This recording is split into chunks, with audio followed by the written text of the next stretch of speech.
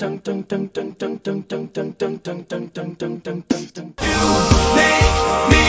feel like I'm living a teenage dream. The way you turn me on. My sister will be suspicious. Gosh, your lips look delicious. My brother will be there at the door. Waves upon the tropical shore. My Oh, I want some more. Oh, what are you waiting for? Take a bite of my heart tonight. whether life's disabilities left you outcast will lead or tease. Rejoice and love yourself today, 'cause baby, you were born this way. So raise your glass if you are wrong in all the right ways. All your life, you were only waiting for this moment to arrive. This should be the end of everything. Somewhere only go, somewhere only we know. We taught the world new ways to dream.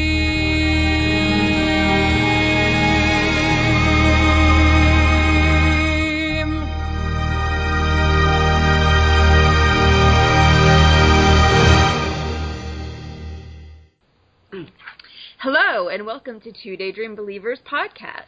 I am your host, SpaceSurfin18, and today we're talking about Never Been Kissed. My guests with me today are Snarky Hag, Allie-Ann, and Lurk du Soleil. Hi. Hi. Hi. All right. And, okay, so Never Been Kissed, which is a classic in our little slice of fandom here.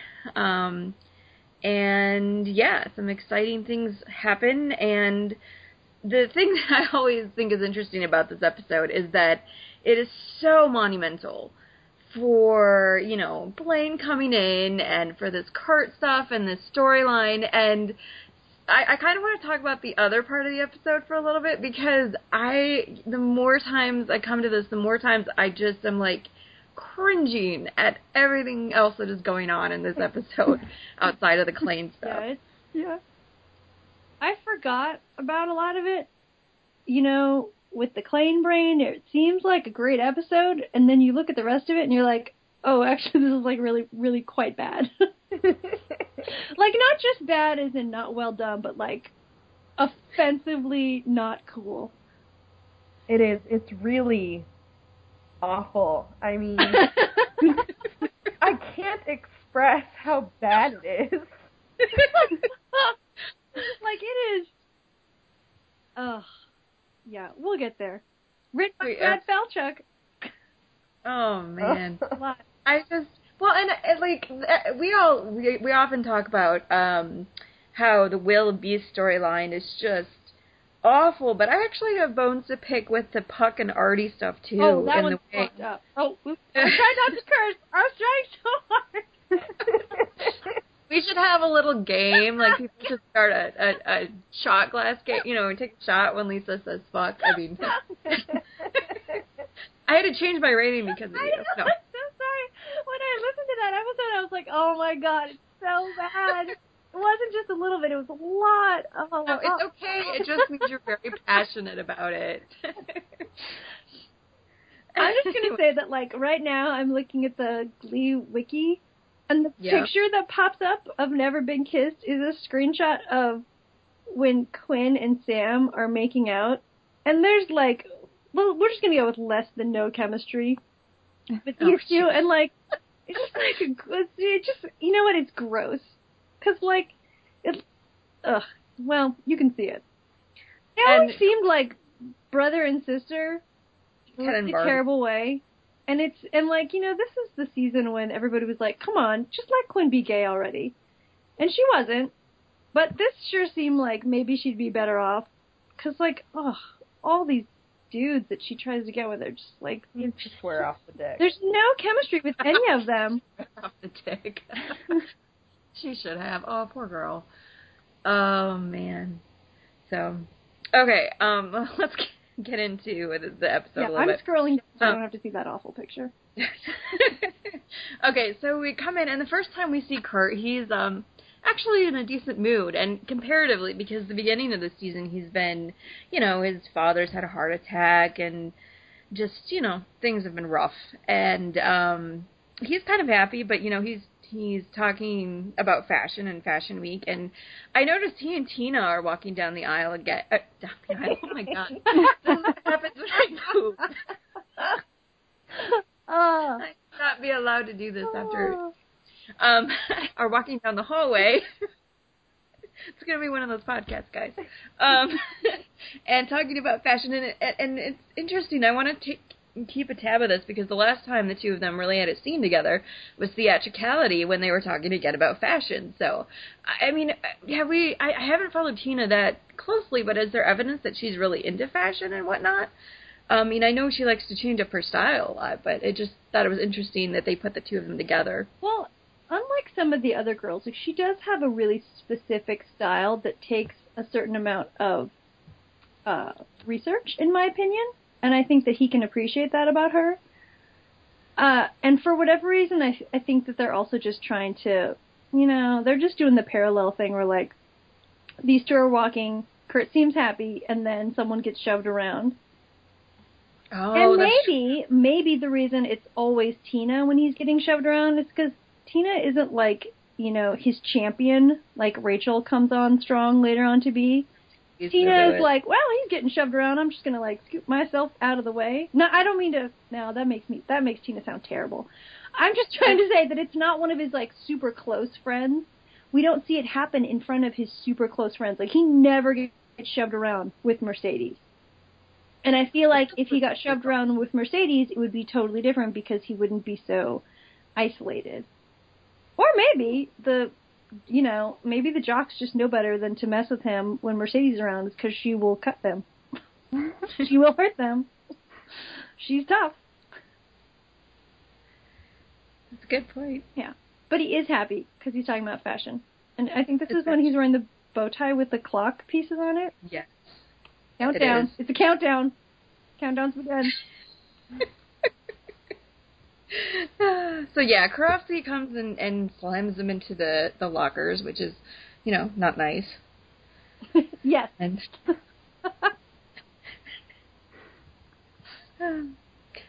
then we get to where they're announcing the other groups, and I don't know. I guess, like, I wonder how long, because they didn't really show a lot of the bullying in the first part of this season, but, I mean, it's still kind of evident that it's there, but it is getting to Kurt. He's kind of quiet everybody else is excited about all of the, up-and-coming competition stuff, and he's kind of just sitting there quietly. And then the Warblers are mentioned for the first time. Yay, Warblers! Actual homophobia appears. Mm-hmm. Yeah. Yep. I mean, yeah, Santana with her, okay, hold up, like a million awesome gay jokes just popped into my head. And you can see Kurt is just so done with that kind of stuff. Yeah, but he looks more tired, I think, than angry. He just looked kind of exhausted, that entire scene. And it's so funny that nobody notices because it's so obvious. But, yeah, he just looks really, really exhausted. Also, at this point, if I were Kurt and they were like, oh, a competition's coming up, I think that I would also feel like, yay, I get to stand in the background and do nothing. Yeah. Like, I'm doing the same amount that these other dudes are doing who are way less talented than me. And I specifically mean the dudes, like... Yeah. Yeah. Well, and then, of course, Will, who thinks that it's a brilliant idea to separate them into boys versus girls again. And Will doesn't even look behind him and tells Kurt to get on the other side. At least that was funny. I mean, it was played for laughs and it was funny. I mean, Will sucks, sure. Yeah. He does.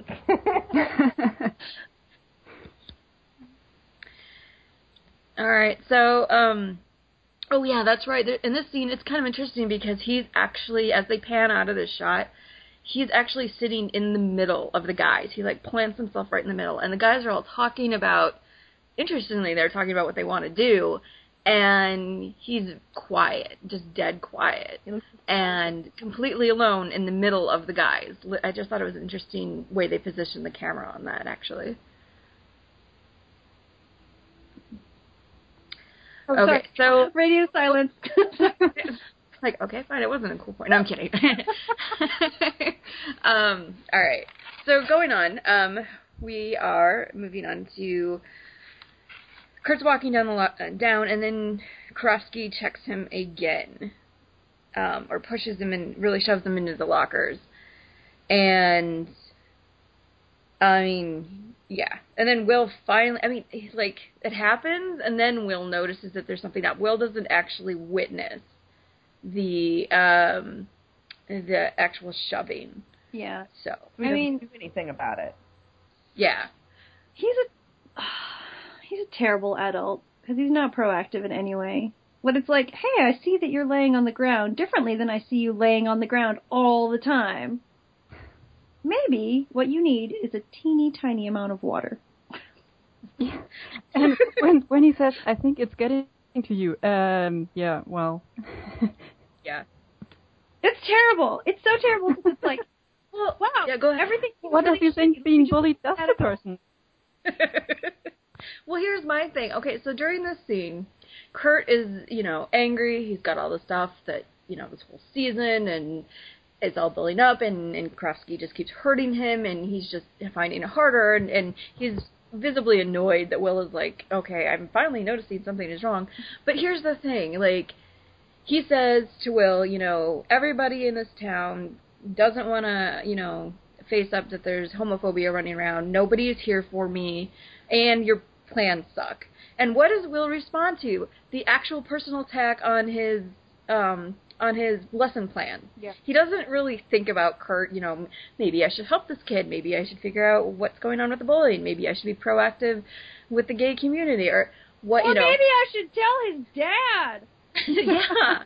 No. Easy. That is the laziest thing he could possibly do that would still have been effective. Call Bert. And, just call Bert. So Will doesn't he doesn't really take any of that in stride. It's like he latches onto the personal attack that Kurt lashes out, and Kurt's just lashing out. I mean, yeah, he does have a point in that it is kind of a repetitive and boring thing, and he's not really challenging them, but still. No, but he responds this is one of those times, though, where Kurt isn't, like, he's not just speaking for Kurt, he's doing the plot exposition, he's doing the narrative role where it's like, the shine is wearing off of Will, and a lot of people are seeing it, and so he expresses all these things, and Will is hurt that he's not glorified, that his cup of water didn't work, and that I think Will the things that the student needs, I don't know if he just can't do it. We don't get to see Will really struggling with something and then really hoping it's going to work. It seems like whenever he has to deal with certain students, or basically anybody but Finn, he's like, well, that's out of my depth. I can't handle it. So I'm just going to move on and do my best. I don't really see him struggling as a teacher to make things fit or helpful. He provides a safe space, which, okay, that's nice, but it's only so safe because, they're not just catty with each other. These students are vicious with each other from time to time, and Will doesn't ever really do anything about it. He doesn't mediate it in any way. He doesn't Hold on try just to a second. understand I what think they we need. lost. Hold on just a second. I think we lost Raya. Oh, no. So I want to make back on. So, all right. Let's jump right back in. I think before... Where were we? We were talking about Will in the office. And Raya, did you have a comment on that? I did. I Okay. wanted to say that Will is like a frickin' child. Yeah. But the way he responds to Kurt's little lash out, Kurt says, it's overdone, you're doing a terrible job, blah, blah. He responds with, well, you're just mad I didn't put you with the girl team. Like a frickin' 4-year-old. Mm-hmm. Yeah, exactly. Will's entire character is so subjective consistently throughout every episode, he just lives in himself, and he can't see anything bigger than that. Which is so antithetical to this, like, Teacher of the Year crap that we get all the time. I don't know what Ryan Murphy thinks the Teacher of the Year looks like, but that is it. I'm hoping that it's just a joke. That, like, you know, somewhere later on, when people don't care so much, and maybe Matt Morrison wouldn't be offended, they could be like, oh yeah, actually we decided sometime at the end, towards the end of season 1, to make him awful. I think Matt Morrison was also, I think he really hated his character by the end of it. Well, he also hated his job because, like, you know, he got this job and he thought, hot damn, I'm the star of this TV show. And then he very quickly wasn't. And he resented it. I mean, there's all kinds of quotes for him. He was like, it was super boring. I just waited around in the trailer all day to come out and write something on the whiteboard and then go back in. Like, you know, he, like anybody else, like, his talents were pretty much squandered with this character that was, like, really boring. And I think for him especially, it was super frustrating because that's not, like, the bill of goods he was sold. Like, he thought he was going to be the star of the show. Because I remember, like, sometime in season 2, I Googled, like, how much are they getting paid for this shit? And I was surprised how much he was getting paid because he didn't seem that important. But I realized, you know, when they set up all the contracts, he was supposed to be the male lead. Mm-hmm. Well, okay, well, let's go on. And so Will decides that to spice things up a little bit, guys are going to do girl songs and girls are going to do guy songs. Hold up, mind so much blown, Will Schuster. Oh my God, amazing. Who gave you that idea? Oh my God. Yeah, but that makes everything better. Just Teacher like, of the Year, right there, yes. boom. Well, at least Kurt is happy in that he gets a lot of ideas. Kurt is happy, and sadly, the rest of the guys are like, their fragile masculinity is at stake here, and they're like, oh no, I couldn't possibly. Well, okay, so jumping in with the scene with the guys, and Kurt has his little display board up. Oh my God, the swatch board, I love it. With the feathers, do you see the feathers? Yes. He's with a picture of him like a showgirl. It's great. You know, the one on the bottom left there, because I have a still of this thing, actually, without the leopard print, is what they end up wearing at the end of the episode, which I'd never noticed. Well, who else has customized? So yeah, I mean, I guess they eventually listened to, I don't even know, because he's so apart from the guys during this whole thing. It's amazing that I think at the end, it's kind of like, oh yeah, we have to do this mashup still. Here we go. But yeah. So, anyway, Kurt has all of these ideas, and Artie with his line of, you know, you in a sequin gown is what we'd expect anyway. Yeah, fuck you, Artie. Oh, whip. So, it's just interesting coming from Rocky Horror was the previous episode, and talking about how, you know, Kurt has very feminine traits, but he doesn't identify as a female. He identifies as male. And he wouldn't wear a dress, like a sequin gown like that, because that's not who he is. And just Artie, shut up. Well, the thing that's irritating is, like, it's not that he's feminine. He's just not afraid of having feminine qualities. And the rest of them are so hyper-masculine weirdo. You know, like, this episode has this kinship now between Artie and Puck, and the things where they come together and decide to be buddies are like, well, you two are awful, awful people. You're just awful. Yeah. Like, you're awful men. Like, everything about you is toxic and terrible. And, like, you go out of your way to be, like, super offensive to anybody who's just slightly, like, wider than your very narrow scope.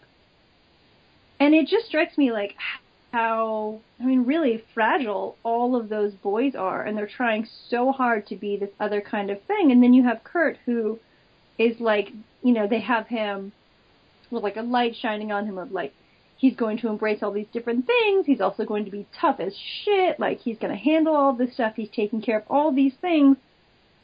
Like, he's struggling through this whole huge struggle. And what are the rest of them struggling with? Premature ejaculation. Like, that is their struggle. storyline. Try not to come in your pants, boys, and Tina. But, like, that's it?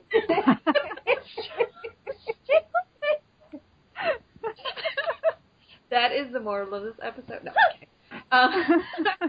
Oh, man. Yeah, well, and I was giving Mike a little credit just because at the end when Puck is like, oh, visit the garglers, oh, my God, and Kurt storms out of there, and Mike is like, oh, he looks genuinely upset. Mike seems frown. Mike seems like such a decent person.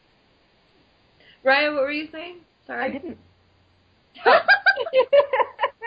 I thought I heard something. Mike seems like a decent person, and also I want to point out where, like, he and Tina's, like, romantic relationship and their sexual relationship seems like, especially in comparison to everything else, like, we're being told, like, boys want it, girls don't.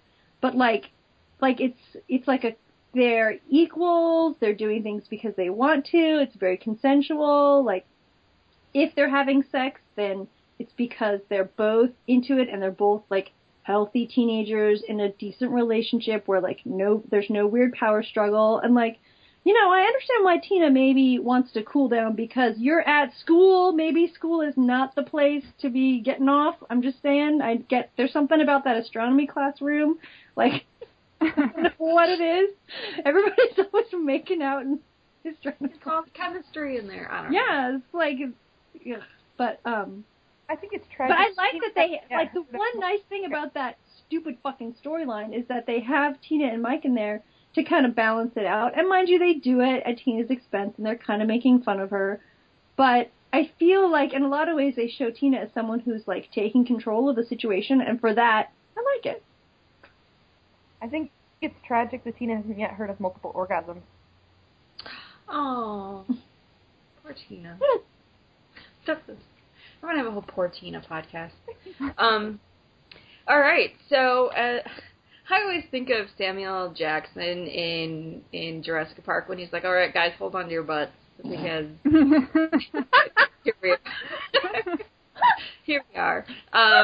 There's this wonderful glass ceiling and this marvelous staircase, and a bunch of boys in uniform running down it. Wait, were we recording before when I made the point about how Kurt earlier is wearing a bow tie, which later, we don't realize, but later the costume department will use to symbolize Blaine, and he has a bow tie with lots of watch pieces, like there's a countdown, there's a clock, and then the first time we see Blaine, he's got a pocket watch.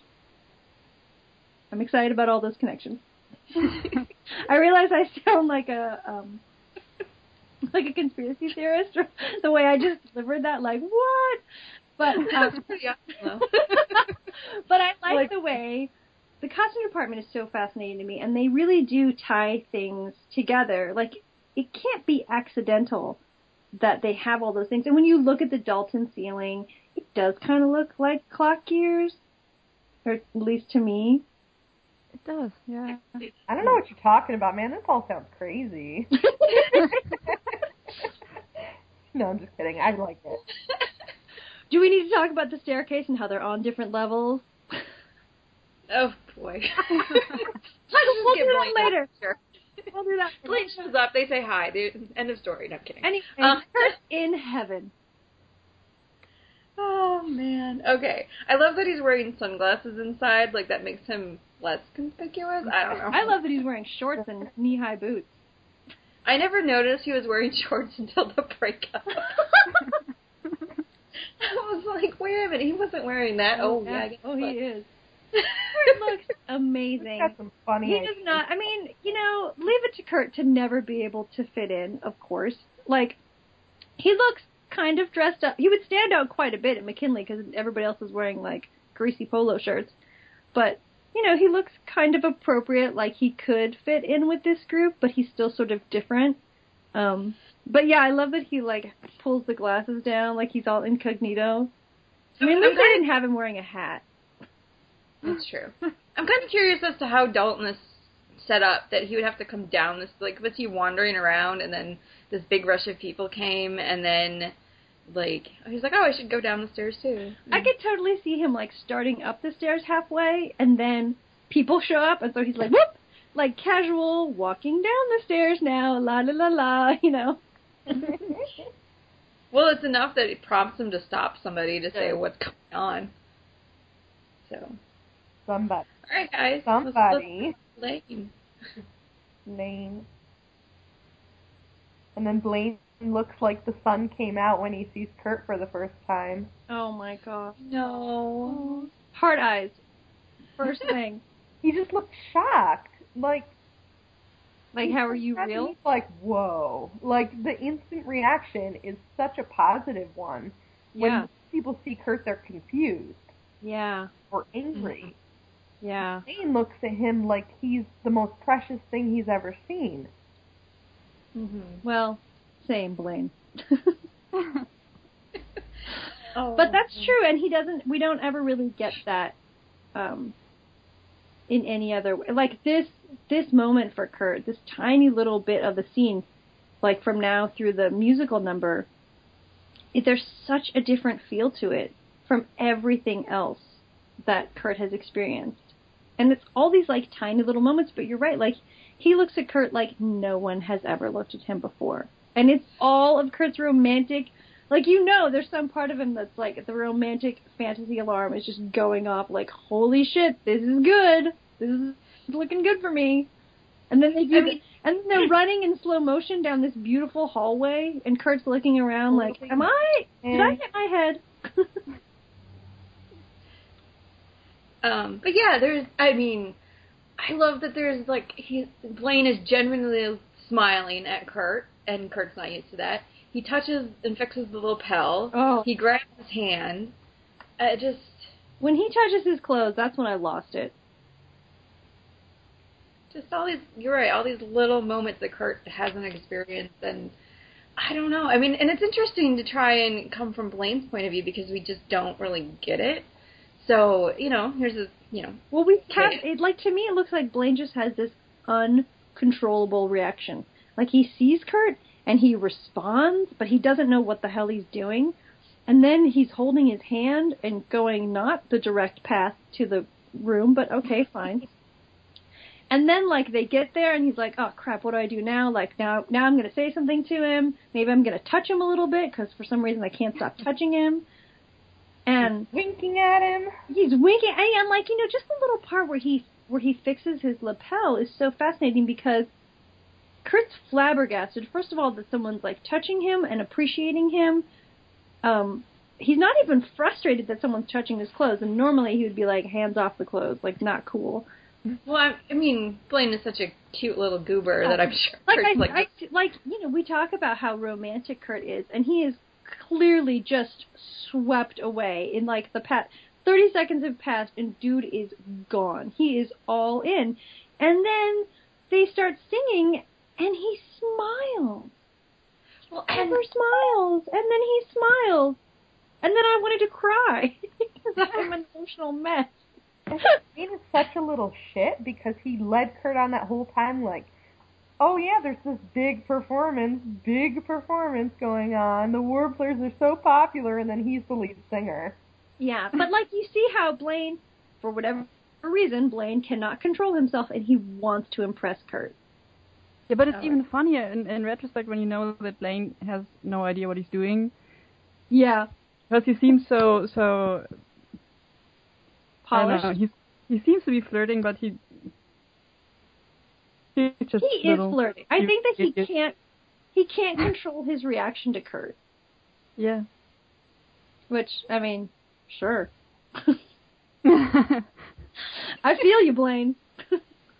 I'm just like, yes, I agree with all of this, so that's why I'm being quiet over here. But also, I like the point that Blaine says Glee is awesome and the Warblers are like rock stars. And when you think about, the narrative at McKinley, that the Glee kids were basically stomped on. So to add on all of this, that, here's this cute boy who's paying attention to me and enjoying my company already after 2 seconds, and the Glee Club is cool.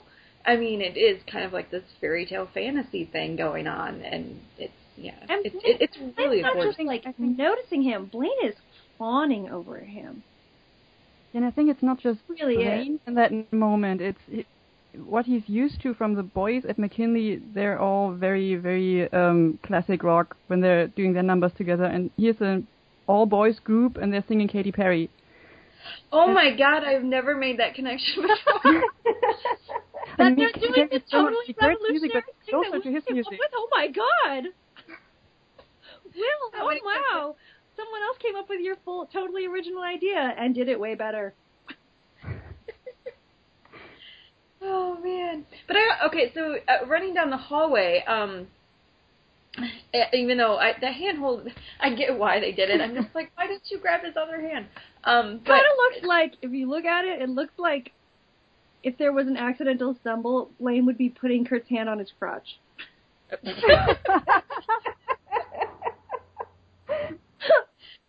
I'll find a picture of it. I'll post it because it does totally look like he's like, let's just put this here.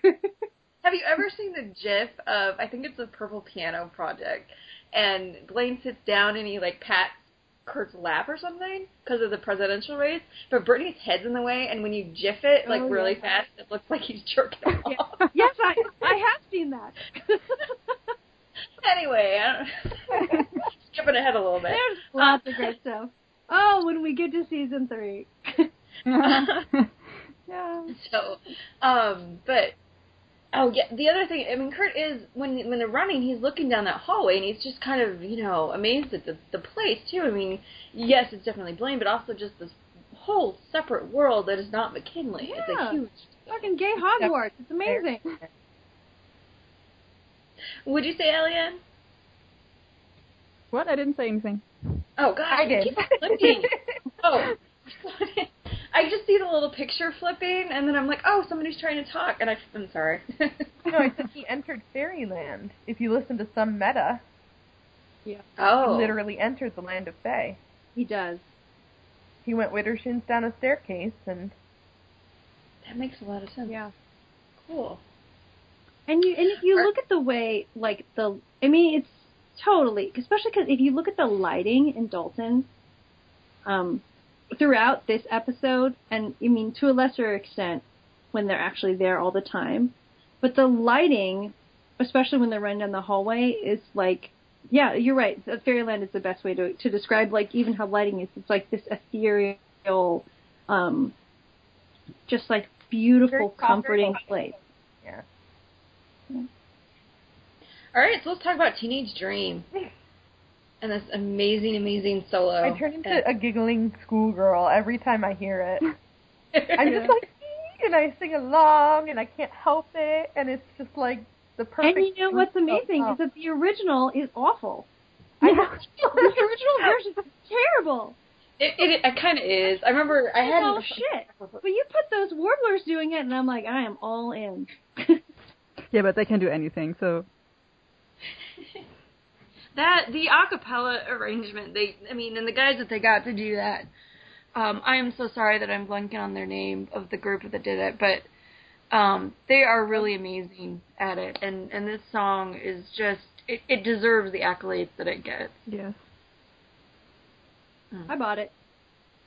I'm trying to remember the name of the group. It has something to do...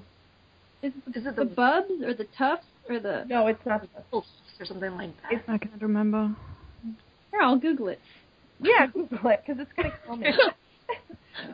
But and I can break this song down. I mean, like, just about every lyric in this song means something. It's just like the perfect song. It's kind of amazing that they found such a... I mean, Glee is good with song selection most of the time, but to find one that, like, just really fits in the storyline as great as this one does, it's, I don't know, kind of an amazing thing. Yeah, it is. Oh, the Tufts University Beelzebubs. Beelzebub. Oh, I yeah. was like, it's Diablo something? And then... El Diablo. I was a little Still lost. kind of a weirdly, like, it still seems like a weird name for an acapella group. So, were they the backup dancers in these numbers, or were they Some of the warblers are there, but not, some of them are just, like, extras. Like, some of the people who we know as the original warblers are in there, but not all of them. Mm-hmm. Okay. It's very confusing, trying to figure out who the hell the warblers are. I love in this scene how, well, first of all, how adorably flirty Blaine is, but also I like that they try to mask how short Darren Criss was during that. There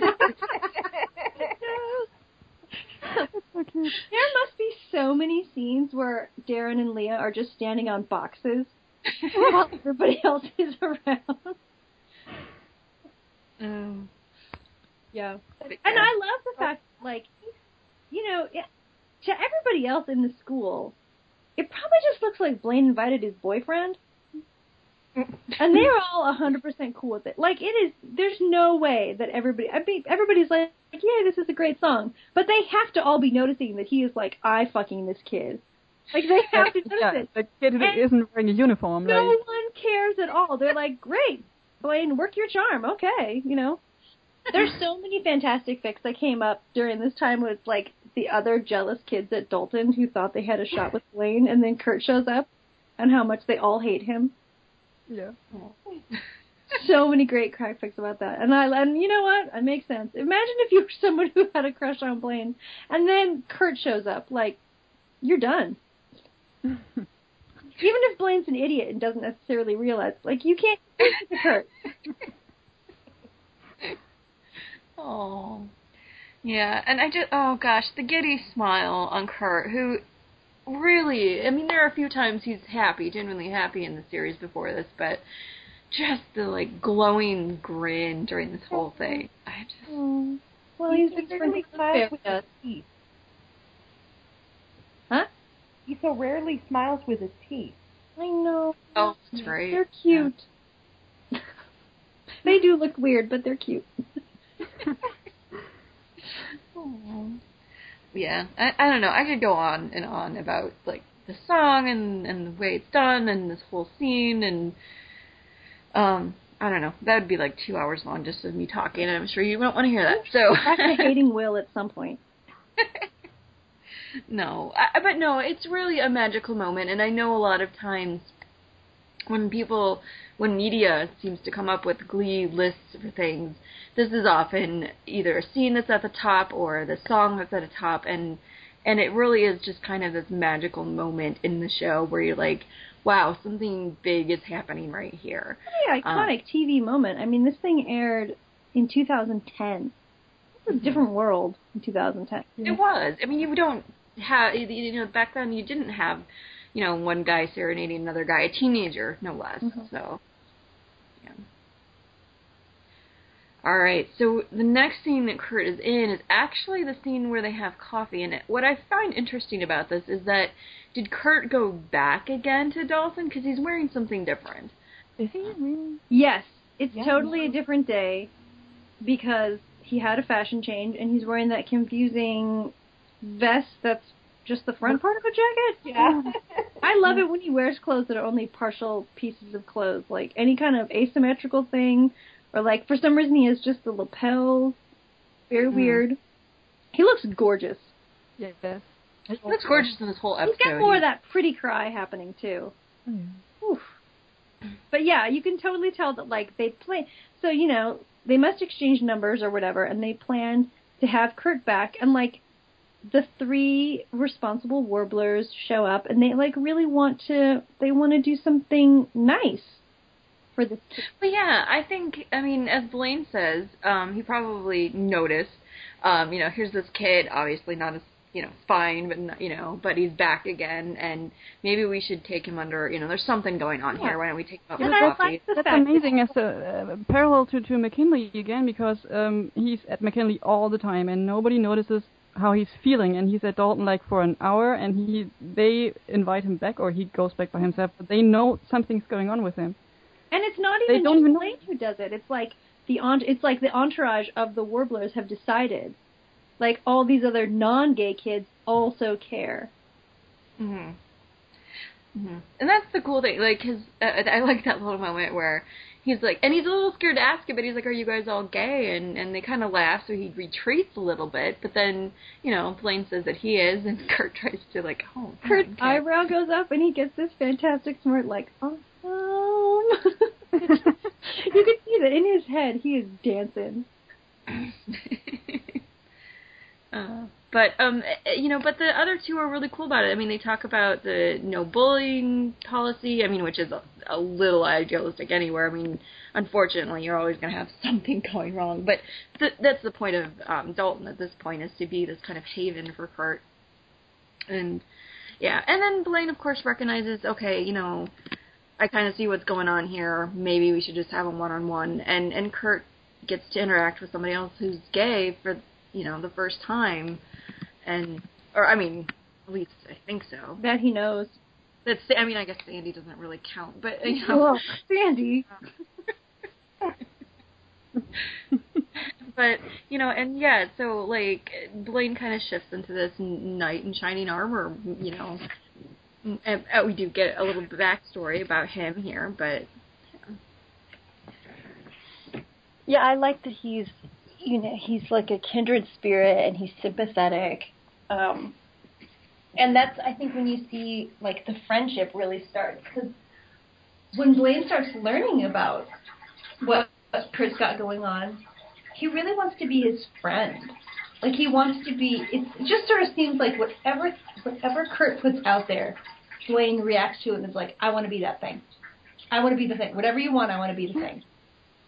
We have so few examples of people who, like, genuinely want to respond to what Kurt's feeling, and think, like, we have the antithesis of Will, who, Kurt expresses himself a little bit and basically is told to, like, well, that sucks for you.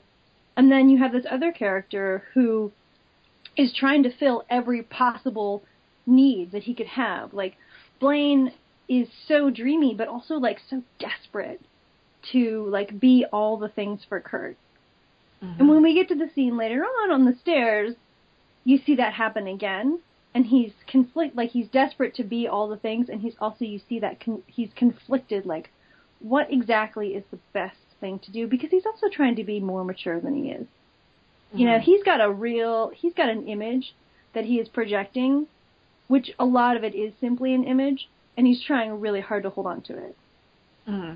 It's interesting to put this in context with the rest of the series, because here he comes off as very mature and knowing, and hey, I've had these experiences and this is how I deal with them, and let me give you advice and pass on things.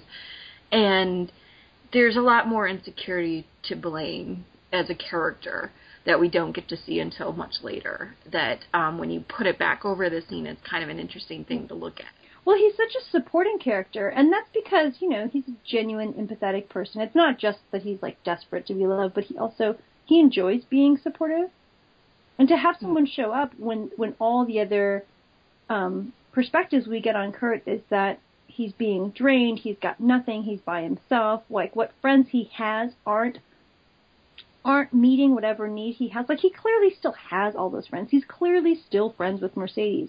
But she's not around, and she's not able to do the things in this particular arena, Mm-hmm. Mm-hmm. Because one person can't do all the things. Right, and that is why you have more than one friend. I mean, there are people in your life, for different reasons and whatnot. But having Blaine here for Kurt is a big thing for him at this point in his life. Yeah, and I think it's also a big thing for Blaine, because I think Blaine needs a friend too. But Blaine is also really, really trying to be someone else, someone who hasn't had those experiences that we later learn that he's had. I think it's also part of it. But Blaine needs a friend as much as Kurt does. Yeah. And he likes to be the knight in shining armor. He gives terrible advice. Jesus Christ, you're going to get Kurt killed. But, he's that's actually the next thing my notes. The advice he's giving him is... So I got to give him some credit. I think that... well, if he didn't, the plot wouldn't work. Jeez. Cut the slack. He has to move the plot forward. Yeah. Okay. Move the plot forward by giving him advice that totally endangers him. But he's not an adult. If Will did it, I would be outraged. I'd be so mad. But, Well, and I think that says something a little bit about Blaine. I mean, here's this kid who, got beat up for being gay, and so he transferred. I mean, he talks about, and I feel like this comes back to his character later on in the series, but he ran away, and I think that haunts him a little bit. Yeah. And he doesn't want Kurt to go down that, he's like, all right, this is, where I am failed, not, failed, but, I don't want you to do this, so here's this questionable advice I'm going to give you. But Blaine doesn't have anybody either I think you're right, Blaine needs a friend or somebody too, because he doesn't really have anybody giving him advice either. Yeah, he means well. He's trying to be a mentor without really being able to be one, but he means well, and he doesn't want Kurt to be to get beat up or anything. He doesn't want to put him in danger. He really thinks he's helping him, but he's not qualified to be a mentor for him. Yeah. It's not his fault. He's not a teacher. He's not an adult, and he means well. But I think what I like about their relationship is the way each of them inspires the other. Like Kurt very much inspires Blaine to be more than just this uniformed person. Like he inspires Blaine to come out and really flourish into this awesome short pants, bow tie wearing weirdo who we love. He's adorable. Yeah. He's not, he's still proper. He still eats his salad with a knife and fork. The knife is weird. But, you get to see them, from this point on, they have these parts of themselves that are around, and together they kind of grow into better versions of themselves. And it's complicated, sure, but I like that we get to see those parts of their friendship. I think it's really telling that the only time that Blaine admits his feelings for Kurt is when Kurt has taken him off the pedestal. I think Blaine is used to people putting him up on a pedestal, especially since Dalton, and I think that, that's what Kurt's doing here. He's putting Blaine up on this pedestal, following his advice, and, bringing him in to mediate between him and Karofsky, and there's an interesting parallel between Blaine and Rachel where they both, from friends, not Kurt in this way, but from friends and family and society, they get told their value is their talent and the ways that they can shine, not so much the people that they are. Mm-hmm. So when Kurt says to him, look, you can do all this amazing stuff, but you're not a perfect person, but I still like you. I think that it says a lot to Blaine in terms of him understanding that he's more than just this performer to Kurt. Mm-hmm. He's an actualized, fully fleshed out person. And that allows him to tap into other parts of his brain and his heart where he can be more than just the lead singer of the Warblers. Yeah, and it takes the pressure off. He doesn't have to be perfect. Yeah. And you look at how, it's hard because we don't get enough information about his family, but you look at how that relates to how things work with Rachel. Well, Rachel's really only praised because she has this talent. And it's really sad for her because she's more than just her talent, but she's really, even over the whole arc of the series, she's not allowed to be more than just this super talented person. It's the only place where people will put value in her. Yeah. Mm-hmm. Makes a lot of sense. Yeah, I can definitely see that parallel. Okay, before we move on, I just want to make 3 tiny little points. One is about the costuming. I don't know, I'm just looking at these stills, and it's kind of Kurt's gray against Blaine's blue and red. I don't know, it's just very pretty, or I don't know. Well, they're pretty. Yeah. The acting, I want to just, give Chris a nod here, because when he's doing his little speech, there's this moment where he's beginning to cry, and he kind of chides himself for it, and then goes back to kind of he's very vulnerable for a split second, and then kind of wipes it away, and it's never mind, I'm going to be, and it's just all in these nonverbal little tics of the face, and I'm just what is that even, Chris that's is just amazing actor. He has such control of his face. Oh. And then I want to go back and give Darren some credit for I just have never seen a performer like him, and it comes through in Blaine, and it's just part of the reason that scene was so magical. And I don't know, it's really, to me, really brilliant to see these two guys go up against each other and act and be this iconic couple. So I don't know. Blaine's got charisma. You can't there isn't a point when Blaine doesn't doesn't have charisma. Which is, I mean, that's clearly, like, that's a talent of Darren's, and that's something you can't even learn or teach. It's just amazing. All right, so I wonder, does Blaine, text Kurt courage like 100 times, or does Kurt just keep staring at the one text I'm message? assuming that they email a lot because Kurt has like 142 unanswered emails on his phone. It's 124 because I'm staring at the They're cell. all Blaine. I'm glad that I remember the numbers, but it's all Here's Blaine. my school picture. Oh my god.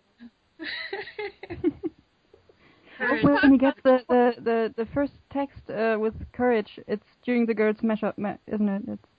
Is that the mashup where Heather, Leah in the face with a microphone during rehearsal? Yeah.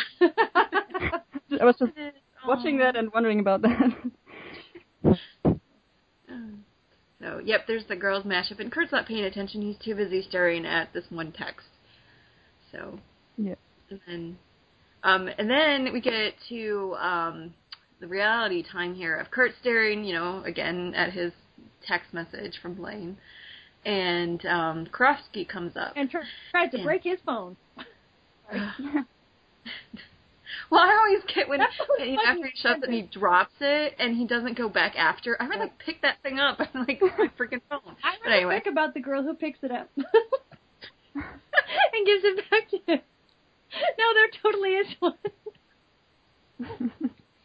She's just a do-gooder. She picks it up. She reads some stuff. She has courage. She finds him. He's crying. She walks away. All right, so let's talk about this locker room scene, which is, I mean, every person I've ever watched this with for the first time has been just shocked. So, with at this point in time, I didn't have my own Tumblr, but I lurked around about it. But I wasn't really aware of spoilers at all, so I had no clue. Yeah, same here. I wasn't online when I watched it. Like, my mouth fell open, and I was like, holy crap! And it all made so much sense. Like, it worked so well. And the two of them were so perfect. Karofsky is perfect. He's tortured. He's mad. He's, like, freaking out in all kinds of ways. Yeah, it's a really horrible scene, but it's really, really wonderfully done. It's perfect. God. I mean, Max Adler is really great. Yeah. Because the way he does it and, the way he tries to go back in, like, he's totally misreading the situation. Like, this is a kid who has seen anger be read as passion. Mm-hmm. And well, what you see in his eyes is, like, so many different things, but you also see this hope of, like, oh, maybe he's going to be into this. Like, because you can imagine, like, in that moment, you suddenly get, like, all this backstory of how much has he been thinking about Kurt for the last year. Like, Kurt is his obsession. And, he's got to have any number of ways that this could play out in his mind. And you see in his face for just a second, maybe he's going to be into me. Like, maybe this is going to be good. Well, and the line before all of this happens is Kurt's real big line of, you can hit me because you're not going to change who I am. And you can't punch the gay out of me any more than I can punch the ignoramus out of you. And that's when Karofsky's like, still. Well, it's another one of those times when Kurt is like completely fierce, and the other person is like, "Oh my God, I love you." But I do think we should make a point of saying, there's no consent from Kurt here. No, it's wrong. Yeah, it's bad, but you can understand, like, it's such a confusing moment for, like, Kurt's not confused because he only sees one piece of it, but for Karofsky, there's like 4 or 5 different things going on, and he's pushed completely to this, like, emotional brink, and he's gonna lash out in some way. He doesn't know what to do, and is it better or worse than him punching Kurt in the face? Hard to say. But you see him like he's just this trapped animal, and he kind of like he wants to tell Kurt, and he's Kurt's right. Like, you can't get rid of the gay about it, and I think that's what kind of inspires Karofsky to go for it. Yeah, and that's it's just so. It's so fascinating. It's such a there's so much in this scene. And it's all just, like, little shifts of the eye and the way that, like, because I'm looking at a picture right now, the way, like, Karofsky's fingers are, like, holding onto Kurt's face. Like, there's all this desperation and, like, frustration and anger and panic. And then they break apart, and Kurt is, like, confused and disgusted and scared. You can tell that he's scared.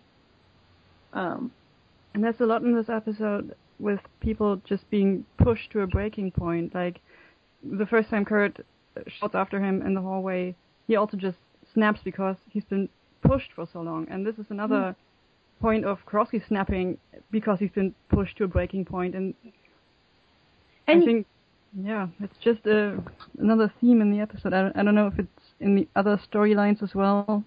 I didn't really watch that, but... That whole stupid idea that, like, you know, little boys like to push and pull on little girls because they like them, because they're, like, desperate to touch them. And so Karofsky, for a long time, has had a way to touch Kurt without seeming vulnerable. And it's fucked up because he's hurting him and being just generally awful. It gets worse. It gets so much worse. It gets to the point of sexual assault almost.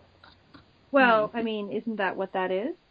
Well, yeah, but I mean, it gets more focused and more deliberate and more planned. It gets terrifying, so terrifying. Yeah, and there's all this, like, you know, there's Karofsky. He has no tools to deal with any of it, and the only person he can go to deal with it, possibly kind of, is Kurt, and that's a really fucked up situation. It is, but I think it's also, at the same time, it's a very good example of, I mean, Kurt breaks or snaps because he's been pushed emotionally and physically. I mean, the shoving and everything, but I think Karofsky is a very good example of how you can put so much emotional stress on a person that they just snap and also, I mean, he physically assaults them, but it's a result of being under so much emotional pressure and stress. And I think it's a very good example of something like that people who just don't have an outlet for these things, or don't have anyone to talk to, they just get pushed until they break. Yeah. And I also think that, you know, as far as we understand, he's a white male, a white straight cis male in the middle of Ohio who's used to being in the position of possibly getting what he wants. And, you know, we joke about, like, imagine if you were one of those NIADA students with Kurt Hummel walking around the hallway. Like, imagine if you're Karofsky. And you're not only closeted, but you're conflicted and you're confused. And there's this, like, one-of-a-kind, amazing creature walking around. You can't ignore him. Sometimes the pants are very tight. Sometimes the outfits are very confusing. Like, there's got to be all this, like, twisted up, like, sexual attraction and confusion and frustration and, like, all these different places going all these different ways. Because Kurt can walk around and get away with it, but he can't? He can't. Well, yeah, I was going to... how much is this of Karofsky really attaching himself to Kurt because of actual Kurt, or because here's this gay kid who seems to be out and proud, and I can't deal with any of this stuff, and kind of Karofsky just... There's nobody else to latch on to. Well, I mean, I think that he's genuinely, like, interested in Kurt in that way. But also, Kurt is his mentor. I mean, it's funny that Blaine shows up as like, oh, he's the gay mentor. But Kurt's actually the gay mentor here. And he continues to be for Karofsky. You know, we see it in the Valentine's Day episode. We see it all the way the very last season. Kurt is someone who like, leads him through the path, and they're not close. They can't ever be friends because of this really complicated, terrible stuff. And they reach, like, this weird easy peace right before prom, you know. But I think that Kurt definitely is, like, he's got to be everything in this kid's head, you know. He's, like, showing him how to do things, making him want things, making him think about things, you know. Well, I'm going to get back to the Kurt portion of this.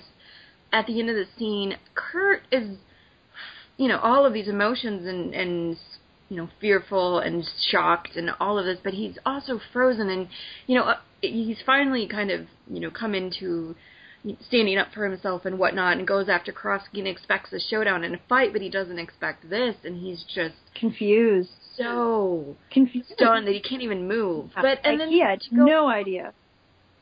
Along with the theme of the episode, Karofsky kind of steals his first kiss. I mean, after there's this lingering shot of him where Kurt's kind of like still feeling it on his lips, and he's just the realization of like Karofsky took that thing that Kurt wanted to have, a very special. He's just the type of kid, this romantic kid who wanted the first kiss to be this amazing thing, and he got Karofsky.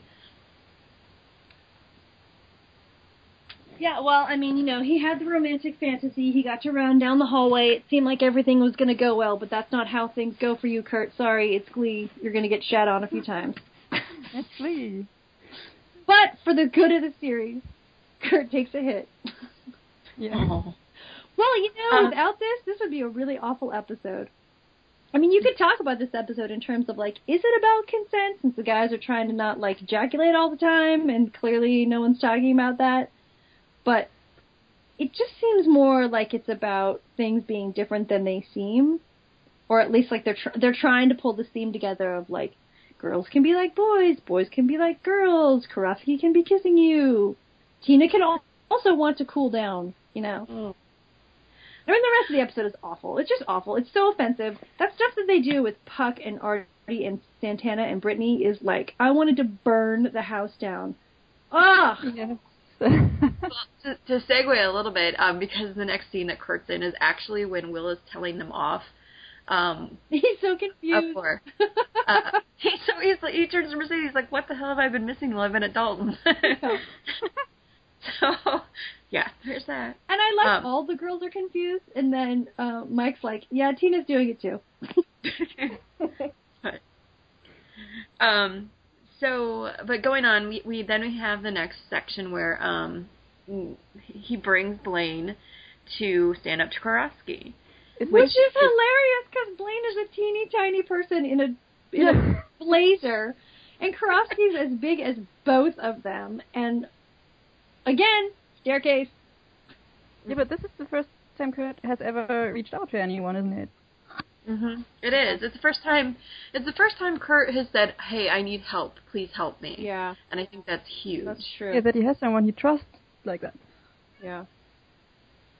And, I mean, I'd like to assume that they, not just texted, but talked on the phone for a little while, and finally Kurt's like, will you come help me with this? And Blaine's like, of course I'm going to come help you with this. I think Blaine offered. Oh, that's cool. That seems like something he would do. It does. Yeah. And I do think they talked on the phone, like, nonstop for the next 3 days. Like, they met, and then they talked on the phone all the time. Or texted, or whatever the kids do. Well, and it's interesting about this scene, because, where Blaine is like, okay, I'm going to, help stand up for you, and Karofsky starts pushing Blaine around, and then Kurt steps in, and it's not so much that Kurt needed, Blaine to fight all the battles, but just to have somebody at your side, because Kurt can very much stand on his own, but it's kind of an interesting, like, a teamwork thing, as opposed to... I love that Blaine shows up like he's going to be the grown-up. He's the smallest, youngest one of all of them, but we don't know that yet. But he shows up, like, basically in the teacher role, like he's going to totally handle the situation. He's completely out of his depth, and, like, the tables turn really quickly, and he gets shoved up against the fence, and as soon as he does, Hulk Kurt. What the hell? Like, it could also just be that Karofsky was like, oh my god, he's touching me. But, like, Kurt fucking, like, that is a big kid, and he's able to shove him out of the way because, you don't fuck with the Hummels. That's just how it is. I always, times have definitely changed in that Karofsky's line where he's like, oh, is this your boyfriend? And we're like... Doesn't he sound jealous? Yep. He sounds so jealous. Like, he doesn't want it to be true, but he's going to ask, like a dick, because he's still trying to have the upper hand, But he's just like, you look at Blaine. Of course Blaine's Kurt's boyfriend. Everyone knows it but Blaine. takes a while, yes. But Blaine also sounds like he's just like, I don't know, swallowed a book on communication or whatever. He sounds like he's just watched a YouTube video on conflict resolution. Yeah, he Just probably like did. But I mean, Blaine is, we know that Blaine was written to be Kurt's boyfriend in some, they weren't sure how well it was going to work, but we know that, that was a possibility of the character. And so Blaine is, completely textbook everything Kurt would want. Every possible thing. And so, this manifestation of a fantasy appears on the McKinley steps, and Karofsky rightly is like, is this your boyfriend?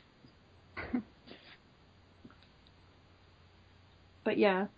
Oh, that blue jacket. Where can I buy that jacket? I still want that jacket.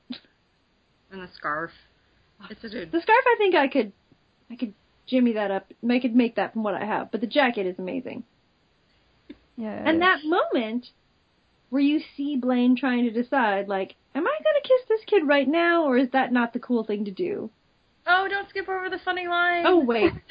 Yeah. Sorry. He's not coming out anytime soon. I love that we get, dorky Blaine really early. Okay, now we can go back to the other thing. Go ahead. It's your podcast. I'm just cursing and peeing. What I was actually thinking when I was watching that is, if this had been season 1, someone would have been trying to teach someone else what it means to be a man in this scene. Yeah, that's true. Well, once again, I'm going to point out that while Glee talks about this be a man thing with all the other characters to the point where you just want to vomit, the showing what it means to be a man happens through Kurt and Blaine and Karofsky. These are people who are, showing all these different things of this, whole huge run. Even they don't even have to say it. Yeah. Anyway, so yeah. But yeah, no, that's such a great moment at the staircase where Kurt is opening up and being, telling, and Kurt, this isn't something that Kurt does very often, but he's being honest about his emotions, and Blaine, more crying. And the conflict with Blaine about wanting, do I kiss this kid? Do I give him that moment? Or do I just be his friend and be there for him? And he chooses the latter, which is, good for you, Blaine. That's probably the best way to go. Well, he doesn't want to screw it up. No.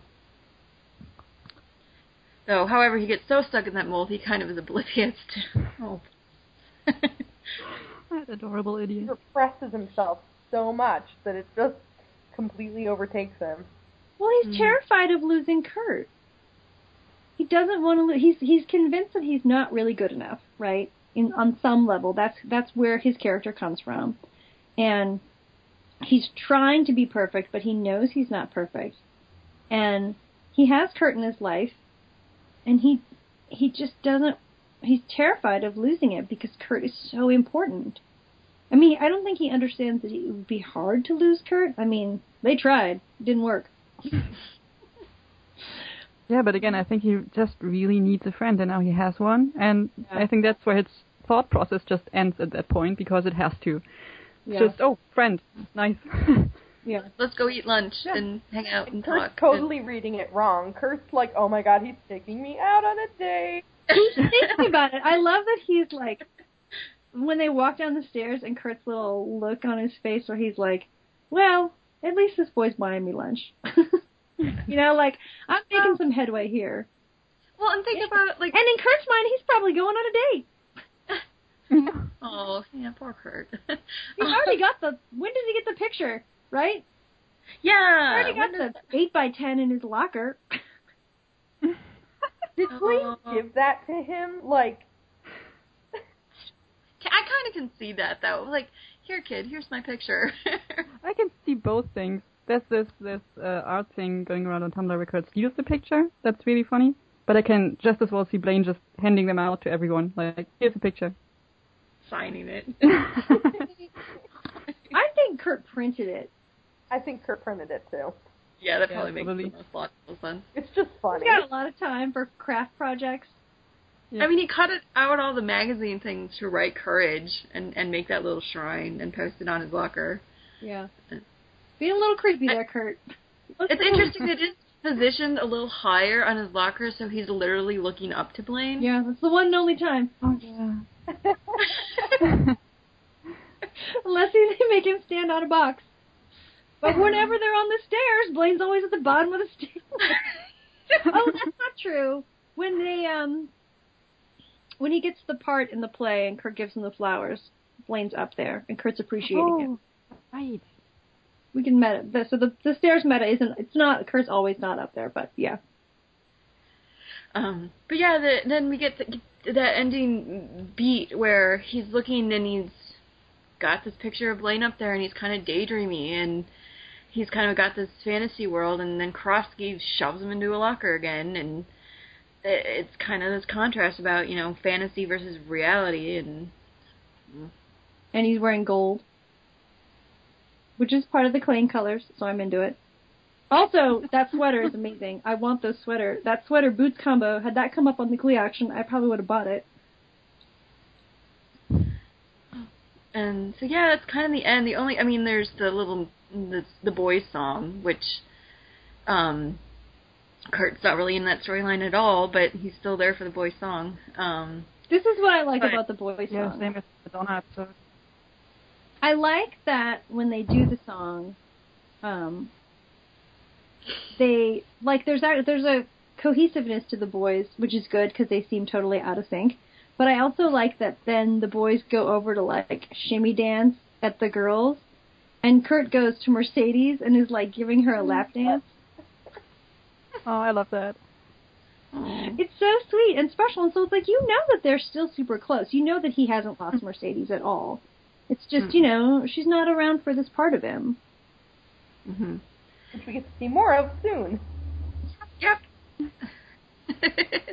But yeah, it's just an interesting how they write this particular storyline so well. I mean, the way they constructed it is so fascinating and so effective with all the stuff with Karofsky and how Blaine deals with, helping out Kurt. And then they have the Beast Will storyline where Will feels like he needs to kiss Coach Beast to solve that problem. And I'm like, how can you, in the same episode, write something so well and then something so no. It's really well, I'm going to point out that, the character of Beast is played by someone who does a fantastic job with her character.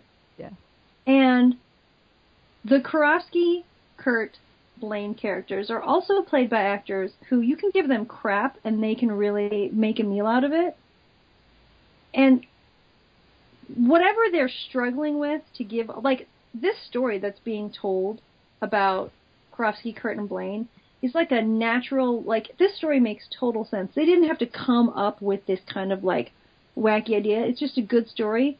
And the rest of the stuff just seems so contrived and weird. And, it's they can't figure out how to write male-female relationships at all. They can't seem to write anything with Will that doesn't just make me want to vomit. Well, and, at least the Beast storyline has, connection to Kurt. I'm still trying to figure out how the Puck Artie stuff it doesn't seem to fit in very well. Because no one's kissing them? I guess so, but I don't know. But it's I don't know, it's just an interesting episode in that, I mean, one of those Glee episodes that there's part of it that's so good and part of it that's so bad, and it's how do you really, talk about it as a whole? Yeah. I mean, I'll definitely say that it's because I care about some characters and not others that allows one part of it to be better, but I also think the difference between the A, B, and C plot, I mean, I think the Kurt storyline is the B plot. I think the A plot is this ridiculousness with the trying not to ejaculate. And then the C plot is Puck and Artie. And, I naturally tend towards Kurt because Kurt rules. But the rest of it is just, it's just not that good. And the songs aren't there's hardly any songs, really. Yeah, there's only 4? Yeah. I think so. It's the 2 mashups? I like the girls' mashup. Okay, I will admit that. I do like the girls' mashup. I do. yes, and yes. I actually don't hate One Love, which is the party. I hate it. I don't really like it. I don't think it's the greatest thing they've ever done. I just didn't like, but I don't know. It's something I always fast forward through because it's the scene right before the first Klaine scene. So I'm like, I don't need to hear this again. I mean, the whole mashup thing is maddening to me because, like, there are a lot of women that do hard rock. I can think of 5 right now. You know, like, and so it's just insane to me that it had to be like so stereotypically male female, where it's like, does Will really not understand? Like, he never heard of Joan Jett? Like, what's wrong with him? Probably not. But yeah, that was my thought too, because it's just like, It's what? like he knows nothing about music. It's not man music or whatever. It's just man music. I think that's the name of this podcast. The one with the man. I don't know. What I appreciate about Kurt in this season is pretty much any time that he sings, he's like, let me just point out how wrong Will is, and then sing. yeah. And I wish that there were more kids in New Directions doing the same thing, but the rest of them seem, I don't know, busy. Maybe it's finals. I don't know. Whatever. You know, whoever's dating Quinn right now is trying really hard to, you know, be respectful about how hot she is or whatever. I don't know. Well, all right. Any last thoughts before we wrap this up here? Nope. All right. Well, at this point, I'm going to say that, in my opinion, Teenage Dream has just become a Darren Criss song. Yeah. I've heard it way more from Darren Criss. That's how I think he's done better things with from it now on. I think Katy Perry kind of just let him have it. Yeah. He does. Awesome. All right. Well, thank you guys so much for talking about this amazing episode. It's amazing. Okay. And yeah, we'll talk again soon.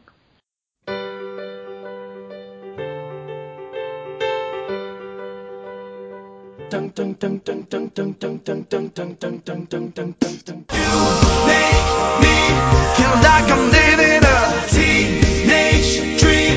The way you turn me on. My sister will be Gosh, your suspicious. lips look delicious. My brother will be there at the door. Waves upon the tropical shore. My maid Oh, I want some more. Oh, what are you waiting for? Take a bite of my heart tonight. Whether life's disabilities left you outcast will lead or tease, rejoice and love yourself today, 'cause baby you were born this way. So raise your glass if you are wrong in all the right ways. All your life you were only waiting for this moment to arrive. This could be the end of everything. Somewhere only go, somewhere only we know. We taught the world new ways to dream.